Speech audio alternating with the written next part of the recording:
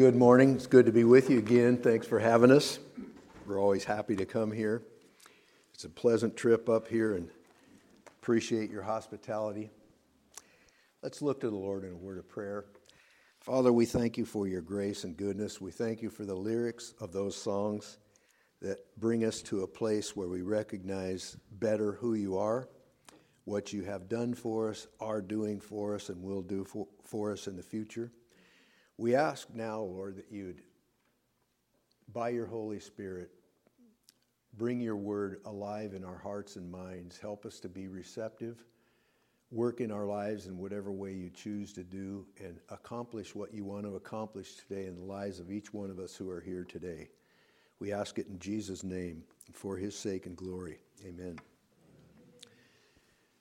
Well, if you're really paying attention, you realize that there are many serious problems in this world. And one of my favorite authors,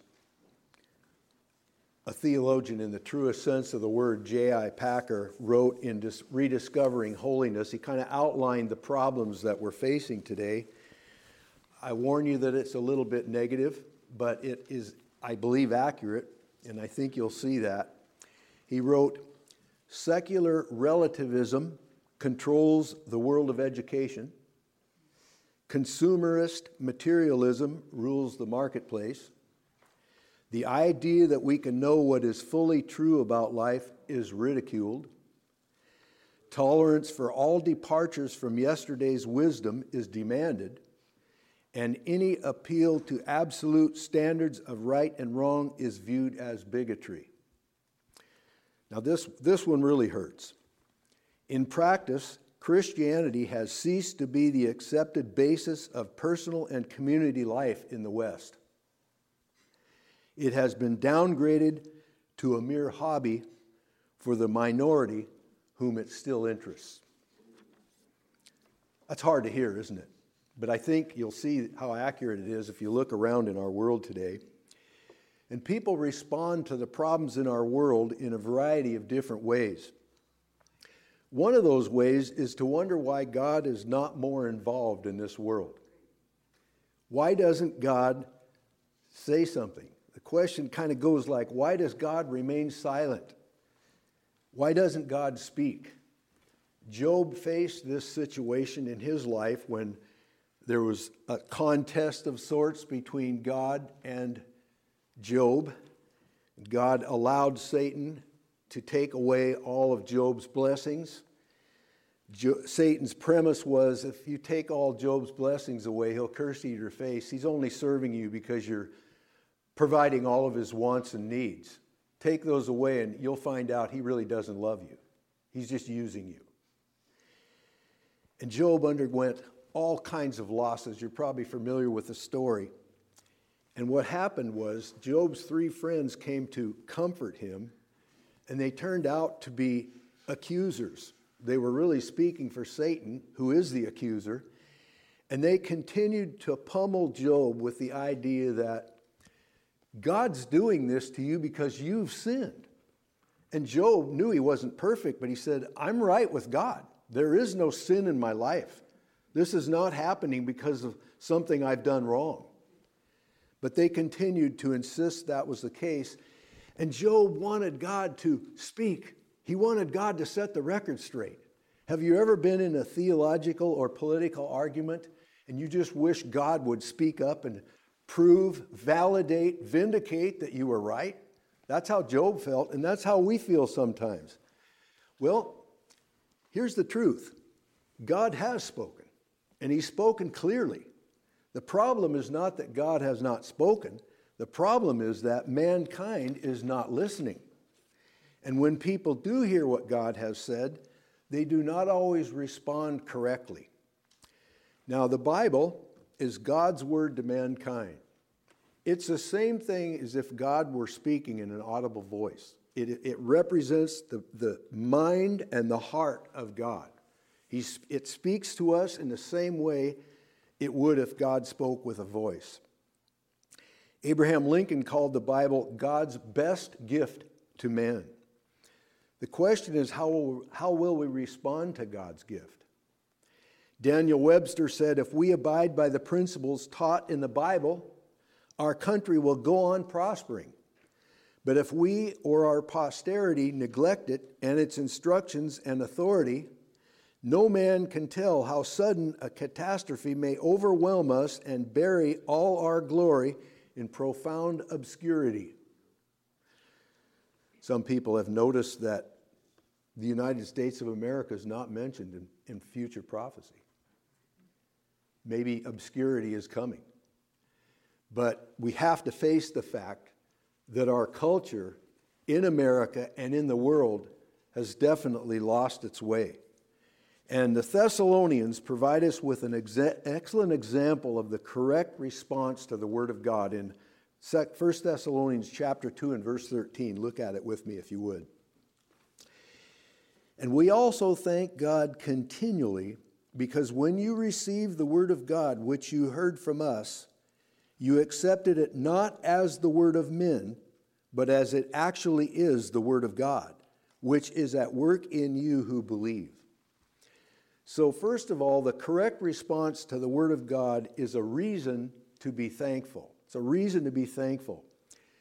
It wasn't always easy to be a Christian in Thessalonica. Followers of Jesus Christ faced persecution and suffering because of their stand with Jesus Christ. And Paul was concerned about their spiritual welfare. But the fact that these Thessalonians had not defected from the faith under persecution proves that they received Paul's message as the Word of God. That was what strengthened them and enabled them to continue going in a world that was contrary to them. The correct response to the Word of God will save your soul. It will change your life. It will give you strength to face hard times, like it did for the Thessalonians. It will give you something to live for, and if necessary, something to die for. It will give you courage to do what is right when everyone around you is doing what's wrong. And that's the world in which we live right now. If you respond correctly to the Word of God, it will give other people who respond correctly to the Word of God a reason to be thankful. And it gave Paul that. He said, I'm so thankful that you're hanging on, that you're keeping the faith, that you're living the way God wants you to live, that you're accepting the Word of God as it truly is, His Word and not just the ideas of men. Paul is thanking God continually because these people responded correctly to his message. Secondly, the correct response to the Word of God is to recognize it for what it is. Not everybody does that. Sometimes preachers and theologians who stand behind pulpits and teach in seminaries do not accept the Word of God as God's Word. They accept it as the ideas of men about religion, and they teach it that way. And you can kind of use it as a guide, but it doesn't have the power of the Word of God. And Paul says they're not receiving the Word like they should. You're receiving it as it really is the Word of God. He says there, again, our verse, and we thank God continually, because when you received the Word of God, which ye heard from us, you accepted it not as the word of men, but as it actually is the Word of God. Is that how you accept the Bible today? Is that how you'll accept this sermon? I'm just a man. I'm just speaking. I'm trying to represent God, but I'm speaking His Word and trying to expound on it, to explain it, to illustrate it so we can understand it better. And I pray that we'll receive it with hearts that are open and receptive and say, this is what God says. I want to respond to what He says in the right way. The Word of God is passed on by people, but it did not originate with people. And the Bible itself makes that very clear. When Paul preached the gospel, he was not sharing his own ideas. Paul communicated to people what he received from God. In 1 Corinthians chapter 15, we read an account that is really the gospel, if you want to call these two verses. 1 Corinthians 15, 3 and 4. Paul says, wrote, "For what I received, I passed on to you as of first importance, that Christ died for our sins according to the Scriptures," that is the Old Testament, prophesied it all, "that he was buried, that he was raised on the third day according to the Scriptures." So Paul said he received it. Who did he receive it from? In a theological seminary? From some other man? No. In Galatians chapter 1, verses 11 and 12, he says who he received it from. He said, "I want you to know, brothers, that the gospel I preached is not something that man made up. I did not receive it from any man, nor was I taught it. Rather, I received it by revelation." From who? From Jesus Christ, the Word of God. The gospel is the Word of God. And Peter validated this same thing in one of his epistles in 2 Peter chapter 1, verses 20 and 21. Peter wrote, "Above all, you must understand that no prophecy of Scripture came about by the prophet's own interpretation. For prophecy never had its origin in the will of man, but men spoke from God as they were carried along by the Holy Spirit." This book that we hold in our hands is divine. It's the Word of God. And the Word of God did not originate from people. The Word of God originated from God. Just as I breathe out to speak, and I've never really thought of this before, but have you ever thought of the fact that you have to breathe out to speak? You know, you can't just move your lips. You have to breathe out for words to come out. And it's the same thing. As I breathe out to speak, God breathed out, as it were, to speak His word.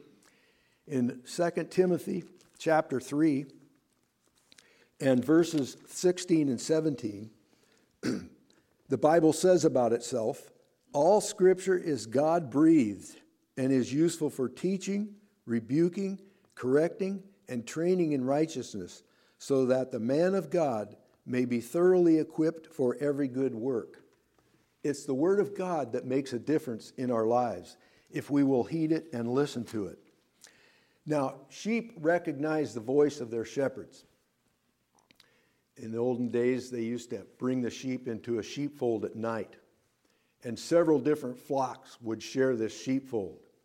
The shepherds would come, and they had a certain communication method with their sheep, and only their sheep would follow them. One shepherd would say his thing, they'd follow him. Another shepherd his, and the sheep would sort themselves out by following their shepherd. They knew the voice of their own shepherd. They wouldn't follow someone else. So spiritual sheep recognize the voice of Jesus Christ as the great shepherd. These Thessalonians recognize Paul's message as the Word of God. Now, the words of men are sometimes false and sometimes foolish. You don't have to listen very long to hear examples of that today, do you? But the Word of God is holy, wise, faithful, and always true, always reliable, always dependable. How a person responds to the Bible is critical. I like how Warren Wiersbe puts it. He wrote, "We must never treat the Bible as any other book, for the Bible is different in origin, character, content, and cost. The Bible is the Word of God. It was inspired by the Spirit of God, 2 Timothy 3:16, we just read it, and written by the men of God who were used by the Spirit, 2 Peter 1:20 and 21, we just read it. God's Word is holy, pure, and perfect, Psalm 19:7 through 9, we did not read. The Bible was written at great cost, not only to the writers, but to Jesus Christ, who became man, that the Word of God might be given to us." The way a Christian treats his Bible shows how he regards Jesus Christ. He is the living Word, John 1:1 and 14, and the Bible is the written Word. But in essence, they are the same. An article from the devotional booklet, Our Daily Bread, kind of illustrates how we should read the Bible. A little girl bought a Bible to give to her father for his birthday. When she opened it to write him a note, she wasn't sure what to say. For Mary seemed to lack feeling. From your little daughter would not be right, because he had told her she was getting to be a big girl. Then she thought, from one who loves you. But others loved him too. She went to her father's library and pulled one of his favorite books from the shelf. On the flyleaf, she read, "From the author." That was it. When the young girl's father opened the gift and saw in Mary's handwriting, "From the author," he thought to himself, "I'm not acquainted with the author of the Bible." That thought prompted him to begin studying God's word, which led to his conversion. He came to know the author. Why do you read the Bible? Are you fascinated by its drama and intrigued by its insights? Do you read it because you know that you should? Those reasons are good, but our real motivation for reading God's word should be to know the author. So thirdly and finally, the correct response to the word of God is to believe it and be changed by it. Not everyone who hears God's word believes. Wouldn't it be interesting if we could, like God can and does, if we could read the thoughts of people? I wonder what thoughts are going through your mind as you're listening to this message. I one time preached in a rescue mission in Denver, Colorado, when I was a student in Bible college. And the way the rescue mission worked is you had to listen to a sermon before you got fed. And some people weren't there for the sermon. They were there for the food. And as they were walking through the line, I was greeting them and shaking their hands. One man wouldn't put out his hand, so I put my hand on his shoulder. And he said, "Get your blankety blank hand off me." I don't think he was in agreement with me when I was preaching. And I wonder sometimes, even in congregations like this, someone might be saying, "Oh, I think you're getting carried away. I'm not sure I really believe that." Isn't that a sad idea, to think that God has spoken and people turn away and say, "That's not for me. I don't believe it. I don't want that to be part of my life." And some of the people in Thessalonica did that. Some of Paul's listeners did not heed his message. Not all of them said, "Oh, the Apostle Paul's come here to give us the word of God. We embrace it. We rejoice." Paul preached in a Jewish synagogue there, and the people claimed to believe in the Old Testament scriptures. Paul's message agreed with the Old Testament scriptures, but instead of comparing what Paul was saying to the Old Testament scriptures, they sided against Paul. And so this account is given to us in Acts chapter 17, where Paul congratulated a church in Berea. He said in verses 11 through 13, "Now the Bereans were of more noble character than the Thessalonians, for they received the message with great eagerness and examined the scriptures," the Old Testament, every day to see if what Paul said was true. Many of the Jews believed, as did also a number of prominent Greek women and many Greek men. When the Jews in Thessalonica learned that Paul was preaching the word of God at Berea, they went there too, agitating the crowds and stirring them up. When you take a stand for the word of God, you will face opposition, because not everybody's accepting the word of God as having authority over their lives. They look to other things for authority, themselves, someone else. Well, the word of God is true whether a person believes it or not. Amen. The word of God is true whether you believe it or not. There was a saying a while back that said, "God said it, I believe it, and that settles it." I think I can improve on that. God said it, and that settles it, whether I believe it or not. And if we choose not to believe it, we are the losers. We are the ones who are drifting through life without purpose, without meaning, and without hope. It's a tragedy every time a person hears the word of God but does not receive it. I'm just a man. I'm just up here preaching a sermon. But I pray that God's Spirit is at work. I pray that our hearts are tender and sensitive and will respond to the message of God. Our eternity depends on it. A well-known atheist, Madalyn Murray O'Hair, had a Bible. And this writer wrote, "She was the best-known atheist in the United States, perhaps in all the world. Madalyn Murray O'Hair was profane and aggressive, devoting herself to attacking all religion, and especially Christianity. Then in 1995, at age 76, she mysteriously disappeared. Was she the victim of foul play, or had she gone into hiding? Before evidence eventually pointed to a former associate as the murderer, the Internal Revenue Service seized her personal belongings to pay delinquent taxes and personal debts. Included in the IRS auction was a penny that had the words, 'In God We Trust,' scratched out." Think of that.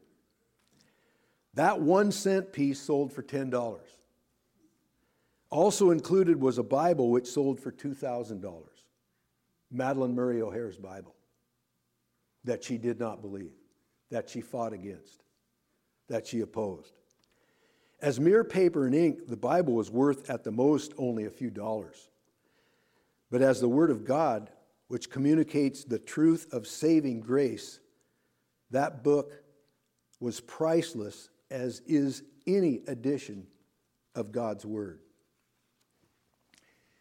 But I want to point out this morning that you don't have to actively oppose God like Madalyn Murray O'Hair did to be lost. All you have to do is not respond correctly to the Word of God. Those who hear God's Word and believe will be changed by it. Back to our text, at the end of the text, I'll read the whole thing. "And we also thank God continually because when you received the Word of God which you heard from us, you accepted it not as the word of men, but as it actually is the Word of God, which is at work in you who believe." If you choose not to believe, the Word of God's not going to work in your life. Holy Spirit's not going to indwell your life. You're going to go on through life on your own. But if we receive the Word of God, it's going to go to work in our lives to make us what God wants us to be. It's going to make the changes. And we're going to welcome that. We're going to have love, joy, peace, and all the other fruit of the Spirit in our lives, working through our lives. We're going to be different. We're going to be changed. I could talk to you about what I was like before I came to the Lord, but who wants to hear that? I'm thanking God that I am a different person now that Jesus Christ is in my life. I wasn't the worst guy in the world. Linda married me. And I've always wondered about her judgment. But as it turned out, I had people praying for me, including Linda's mother and Linda. And I came to know the Lord, and what a change He made. You know, there was a financial advisor named E.F. Hutton in the past, and they used to have a commercial on TV that said, "When E.F. Hutton talks, people listen." Well, I want to say, when God speaks, wise people will listen and respond properly to what God has said. And faith is the key that unlocks the door to understanding. We can choose to say, "God, I believe in you. Jesus, come into my life and change my life. Forgive me of my sins, change my heart, become my Savior." It's that easy. We can ask Him to do that. The Holy Spirit guides believers into God's truth. God is a source of power, and His Word is His instrument that does His work. You ever think about this? We are not just reading the Word of God. The Word of God is reading us. In Hebrews chapter 4, verses 12 and 13, "For the Word of God is living and active, sharper than any double-edged sword. It penetrates even to dividing soul and spirit, joints and marrow. It judges the thoughts and attitudes of the heart." People see what we say and what we do outwardly, but God looks at our hearts. Verse 13, nothing in all creation is hidden from God's sight. Everything is uncovered and laid bare before the eyes of Him to whom we must give account. John Benson wrote, faith is decidedly a condition in which the sinner must meet in order to be saved. But if the sinner were left to himself, he never would believe. And so God enables the sinner to meet his demands by effectually working faith in the sinner, using his powerful instrument as the energizing word. Faith comes from God through the word of God. No sinner can meet the conditions of faith, repentance, and obedience on his own. He must have divine assistance, and when it comes, he gives God thanks for it. The more I study the Word of God, the more I believe in the sovereignty of God, and if God doesn't first move upon us, we're not going to move toward Him. If God wanted to engage in a cosmic game of hide and go seek with Him hiding and us seeking, we'd never find Him. God had to make the first move. And in salvation, God has to make the first move. If you are unmoved, if you are unsaved, I would ask God to move upon my heart. I would say, draw me to yourself. Give me faith. Do in my life what I can't do for myself. This is what I need. This is what I want. I can't do it by myself. I need Jesus as my Savior. Two different words are used in our text in the original Greek. The first word is paralambano, which means to accept formally and outwardly. The second word is dekomai, which means to receive willingly, inwardly, to welcome. So Paul is saying, you not only received the word outwardly, but you received it into your life. You responded to it. You obeyed what it said. When it said you're a sinner and you need Jesus Christ as your Savior, you responded to that. You repented of your sins and turned to Jesus Christ and trusted Him as your Savior. You placed your trust in Him. So it's not enough to hear God's word with our ears. We need to hear God's word with our hearts. It's not enough to hear God's word outwardly. We need to approve and appropriate God's word into our lives. I came here today, opened up the Bible, preached a sermon. It's part of the service today. But I pray to God, we will walk out of here changed. I pray that something will happen in our lives. That makes a difference. I appreciate coming here. I appreciate your hospitality. Love compliments. Don't compliment me too much, though. But, I appreciate your generous and helpful comments. But, really, this is only what's going on down here. God's interested in what's going on in here. That's what makes a difference. I want to see change in lives. I know Pastor Kevin wants to see change in lives. That's what it's all about. We want God to have control. So the problem is not that God has not spoken.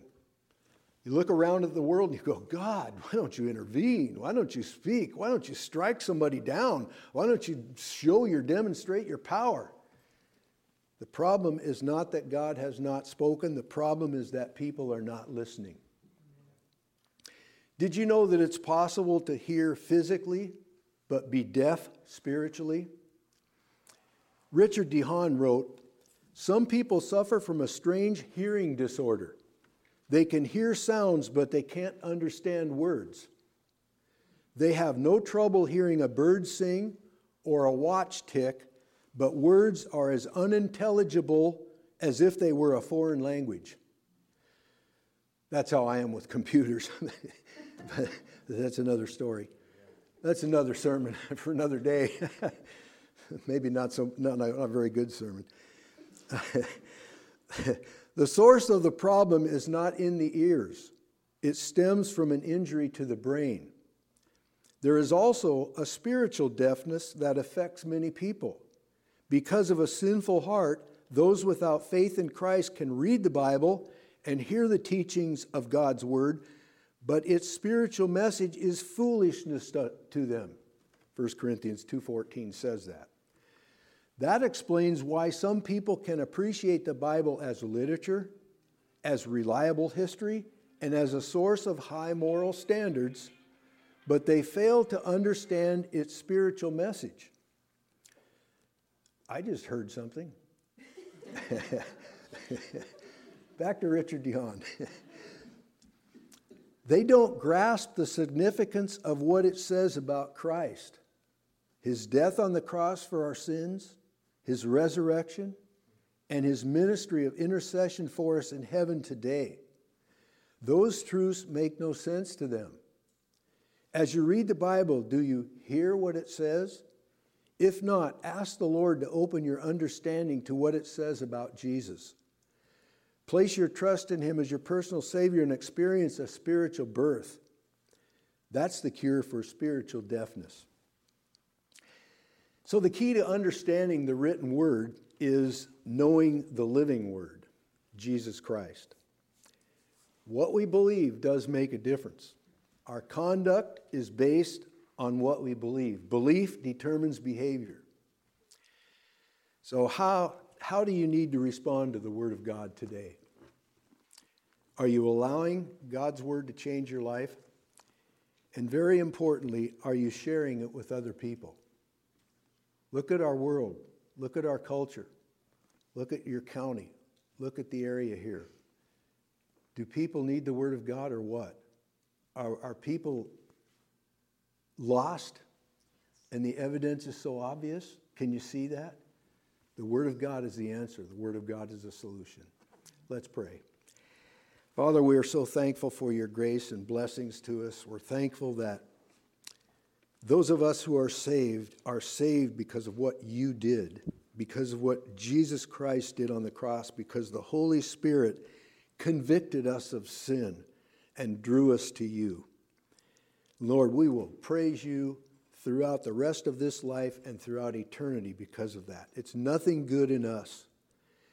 Grace, we didn't deserve it, we can't earn it, but we can receive it. We can place our trust in you, and it's my fervent prayer that anyone here today that is not saved would do that, would say a prayer and ask you to come into their lives by your prompting.